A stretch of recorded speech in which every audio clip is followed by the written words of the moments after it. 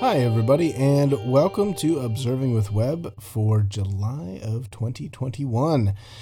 And just like fireworks, July is mostly quiet and dull, but the noisy and bright events really make it worthwhile. We have two pairs of planets visible during opposite times and in opposite places, and we've got some surreptitious visits from the moon. So welcome to Observing with Webb, where a high school astronomy teacher tells you what you're looking at, why it's so cool, and what you should check out later this month at night. Don't forget that I usually put out a video version of this on YouTube, which might be for July and August this month. I might do a 2-month episode. And also you can listen to this on Podbean, Stitcher, or iTunes. And also the social medias are Mr. Webb PV on Twitter and Instagram, and at PV Planetarium on Facebook, Twitter, and Instagram. So let's get into, we're going to talk about the planets. We're also going to talk about the events that are going on, and then take a quick little look at what constellations you can find. So let's get started with the planets. So at sunset, we've got two bright planets. We've got our two terrestrial planets. In fact, there are three, but the two that we can see. But there are two terrestrial planets, the two closest planets that that the Earth is closest to on average, which is Mars and Venus. And you just have to look west, and to find Venus is the easier one. You're staying about 15 degrees above the horizon all throughout the month. So if you look at the horizon after sunset, just put your fist out at arm's length and go about 50% further. The bottom of your fist is at the horizon, the top of your fist is at 10 degrees, and then 50% further is 15. That's about as high as Venus is going to get. But it's so easy to see because it's bright, easily the brightest thing out there. Okay? And it's not moving, even though it might appear if you're driving or whatever. But the other one is Mars. Now, this is your last month to see Mars. And this is, we're not going to be able to see it for a couple more months, because what is happening is Earth is flying around the sun opposite of Mars, and I believe that happens in August. So the sun is right in between us and Mars. So just look west after sunset, but before 9:30 p.m., okay? And that's when you'll be able to find Mars and Venus. Now, Mars is going to be kind of up and to the left of Venus in the beginning of the month, and then down and to the right toward the end of the month. So you really want to look for Venus first. And we'll talk more about how they actually get less than a degree apart later on in the month. All right, so sunset is Mars and Venus, after sunset, but before 9:30. Now, throughout the night, usually I would say none at the moment right here, but I think I'm going to get started and say Saturn and Jupiter. I might be jumping the gun a little bit, but sometimes we stay up late in the summer. Now, what happens is Saturn rises around 10:30. Jupiter rises about an hour later.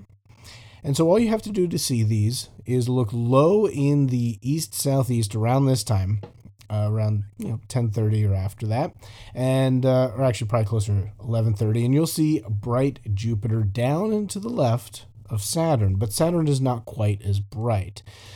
Now, 10:30, that's in the beginning of the month. Now, what happens is they rise earlier and earlier each day, and so by the end of July, Saturn and Jupiter rise around 8:15 p.m. and 9:15 respectively, Saturn and Jupiter. And that's during dusk, which means they're going to be throughout the night planets from here on out. Well, for a couple months. So this also means that it is a great time for checking out Saturn's rings, Jupiter's moons, all through your telescopes, and you'll probably, if you want to get a real good view of them, though, you don't want to get them real low on the horizon. You want to stay up until the morning or midnight, or even later than that, or get up early in the morning when they're higher in the sky. And thus they're going to be clearer through the telescope because you're looking through less air. Now, I just said that Saturn and Jupiter are throughout the night, and that's because in the morning, they are the two morning planets, Saturn and Jupiter. Now, these are our gas giants. We had our terrestrial planets, our rocky planets of Venus and Mars, and now we've got two gaseous planets, Saturn and Jupiter. And speaking of how I was saying, let's stay up to observe Saturn and Jupiter, where would they be around sunrise? Well, in the beginning of July, before 5 a.m., what you want to do is look south or southeast, almost halfway up the sky. And Saturn will be to the right and a little down from the very bright Jupiter.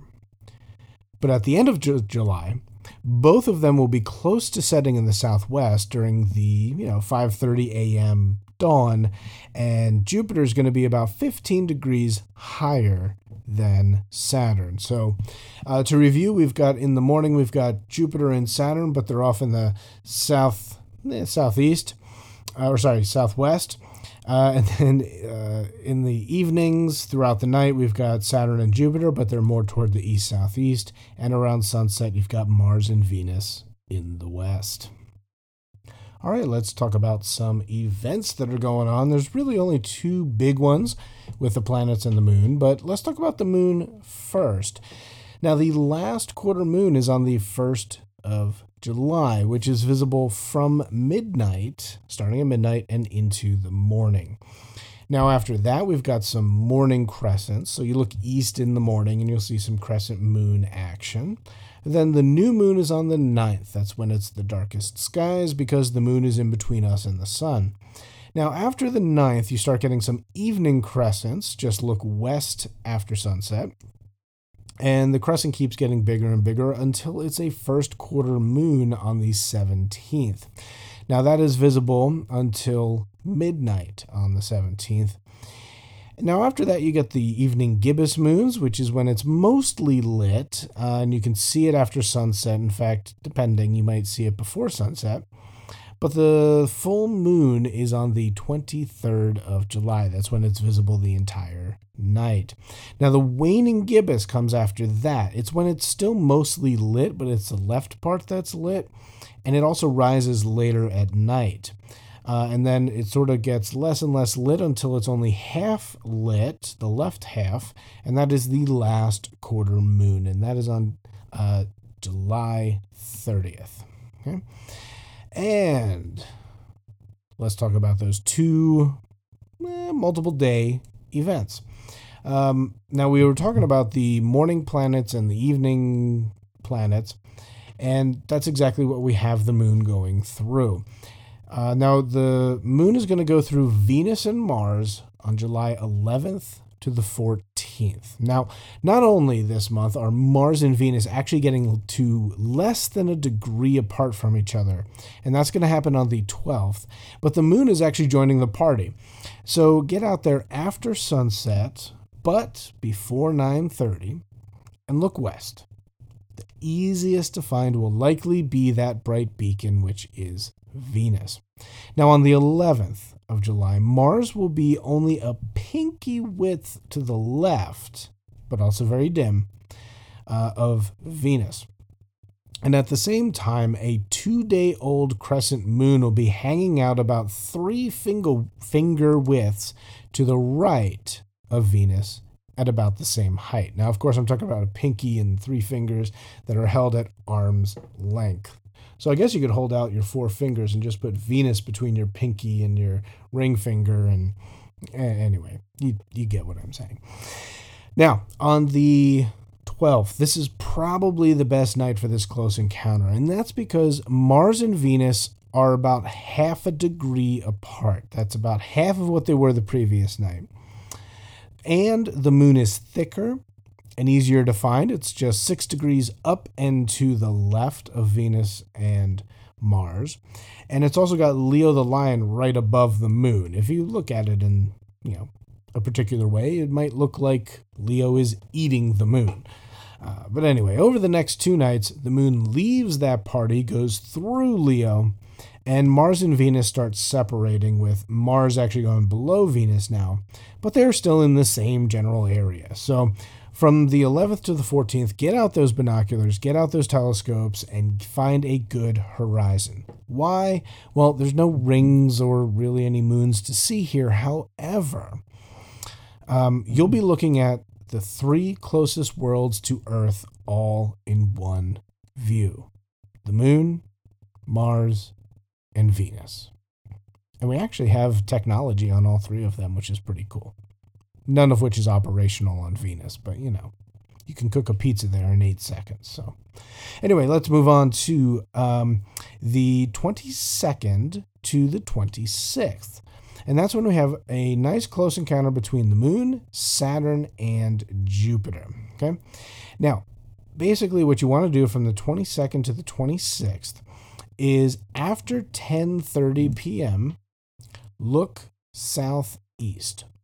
Or if it's before dawn, you're getting up early in the morning, look southwest. But either southeast at night, southwest in the morning.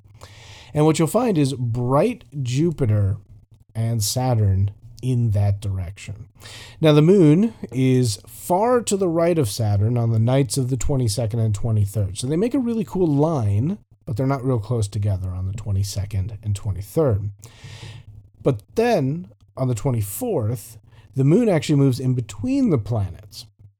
And then it closes in below Jupiter on the 25th of July.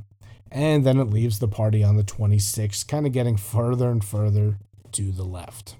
So again, we've got 22nd to 26th, Moon, Saturn, and Jupiter. And then on the 11th to the 14th, we've got the Moon with Venus and Mars. Let's take a quick look at some constellations.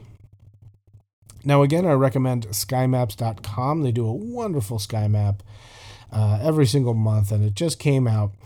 And what you will probably find here, let's go after dinner, but before bed, you'll see the spring constellations. And in particular, you'll see the Big Dipper, Bootes, Virgo, Corona Borealis, and Hercules. So, let's go outside. Let's imagine what's going on. So gaze at the sky almost vertically as you face the northwest. You'll easily find the Big Dipper, 7 very bright stars that form a spoon shape. Now, if you take the handle of the Big Dipper, follow its curve to the next bright star you see, about 30 degrees away, which is Arcturus. And that would be when we follow the arc to Arcturus. Now that is the brightest star in Bootes or Boötes, which looks like a kite. Now take that same curve you just made and follow it another 20 degrees, and that'll make you speed on to Spica, the brightest star in Virgo, which is one of my favorite constellations since it reminds me of the Dickinson Mermaid. Now, go back to Bootes, and just to the left of Bootes are 7 stars that form the northern crown known as Corona Borealis, which looks more like a small bowl or a C in the sky. And if you continue a little further to the left, you'll find the Keystone Asterism, which is part of the constellation Hercules. Now, if you're extra good, look for M13, the Hercules cluster, in between 2 of Hercules' keystone stars. It is known as the best globular in the northern skies, and it'll be a fuzzy spot in binoculars and even cooler through a telescope. So that's what you get before bed, some spring constellations. You also get some summer constellations out there. Lyra, Cygnus, and Aquila are the ones we're looking for. And you just look pretty much straight above you and find the brightest star up there. And you'll notice a parallelogram attached to it. This is the brightest star, Vega, part of the constellation Lyra the Harp. Now, directly above you will be Cygnus the Swan with its brightest star, Deneb. It will look like a large cross, or if you sort of think out a little bit further, you'll see a swan flying above you. And below Cygnus and Lyra is the third constellation of the summer triangle, Aquila the Eagle, with its brightest star, Altair. Now, these 3 bright stars in this one can easily be confused for Orion's belt, given that they're similar in size. However, they're not in line quite as straight, and they're part of a bigger diamond shape. But again, use a star chart to help you out. And with the star chart, you should be able to find Delphinus the dolphin and Sagitta the arrow in the area as well. Let's say you get up before work, though, nice and early in the morning. You'll be looking at Pegasus and Andromeda. Basically, just look directly south and most of the way up the sky, and you'll find the very big and almost perfect square of Pegasus, the winged horse. Now, if you look to the top left of the square, you'll see 3 pairs of stars creating a neat double curve to the left and up from that corner star, and that is Andromeda. Now, if you have a little extra time, find the middle pair of stars, connect them with a line, and move toward the inside of the curve about the same distance as those stars are apart. There, you will find the Andromeda Galaxy. Now, this will be just a small, faint fuzzy with your naked eye. But the cool part is that you are looking at billions of stars that are 2.9 million light years away that spread out about 150,000 light years across. And if you have a telescope or binoculars, you might even be able to see more of that fuzziness. Don't forget that this podcast is found on my Podbean page, Stitcher, and iTunes. I've also got that YouTube channel, Mr. Webb PV. And also you can look for Mr. Webb PV and PV Planetarium on the socials. And with that, I'd like to wish you all a very clear, dark sky for the month of July.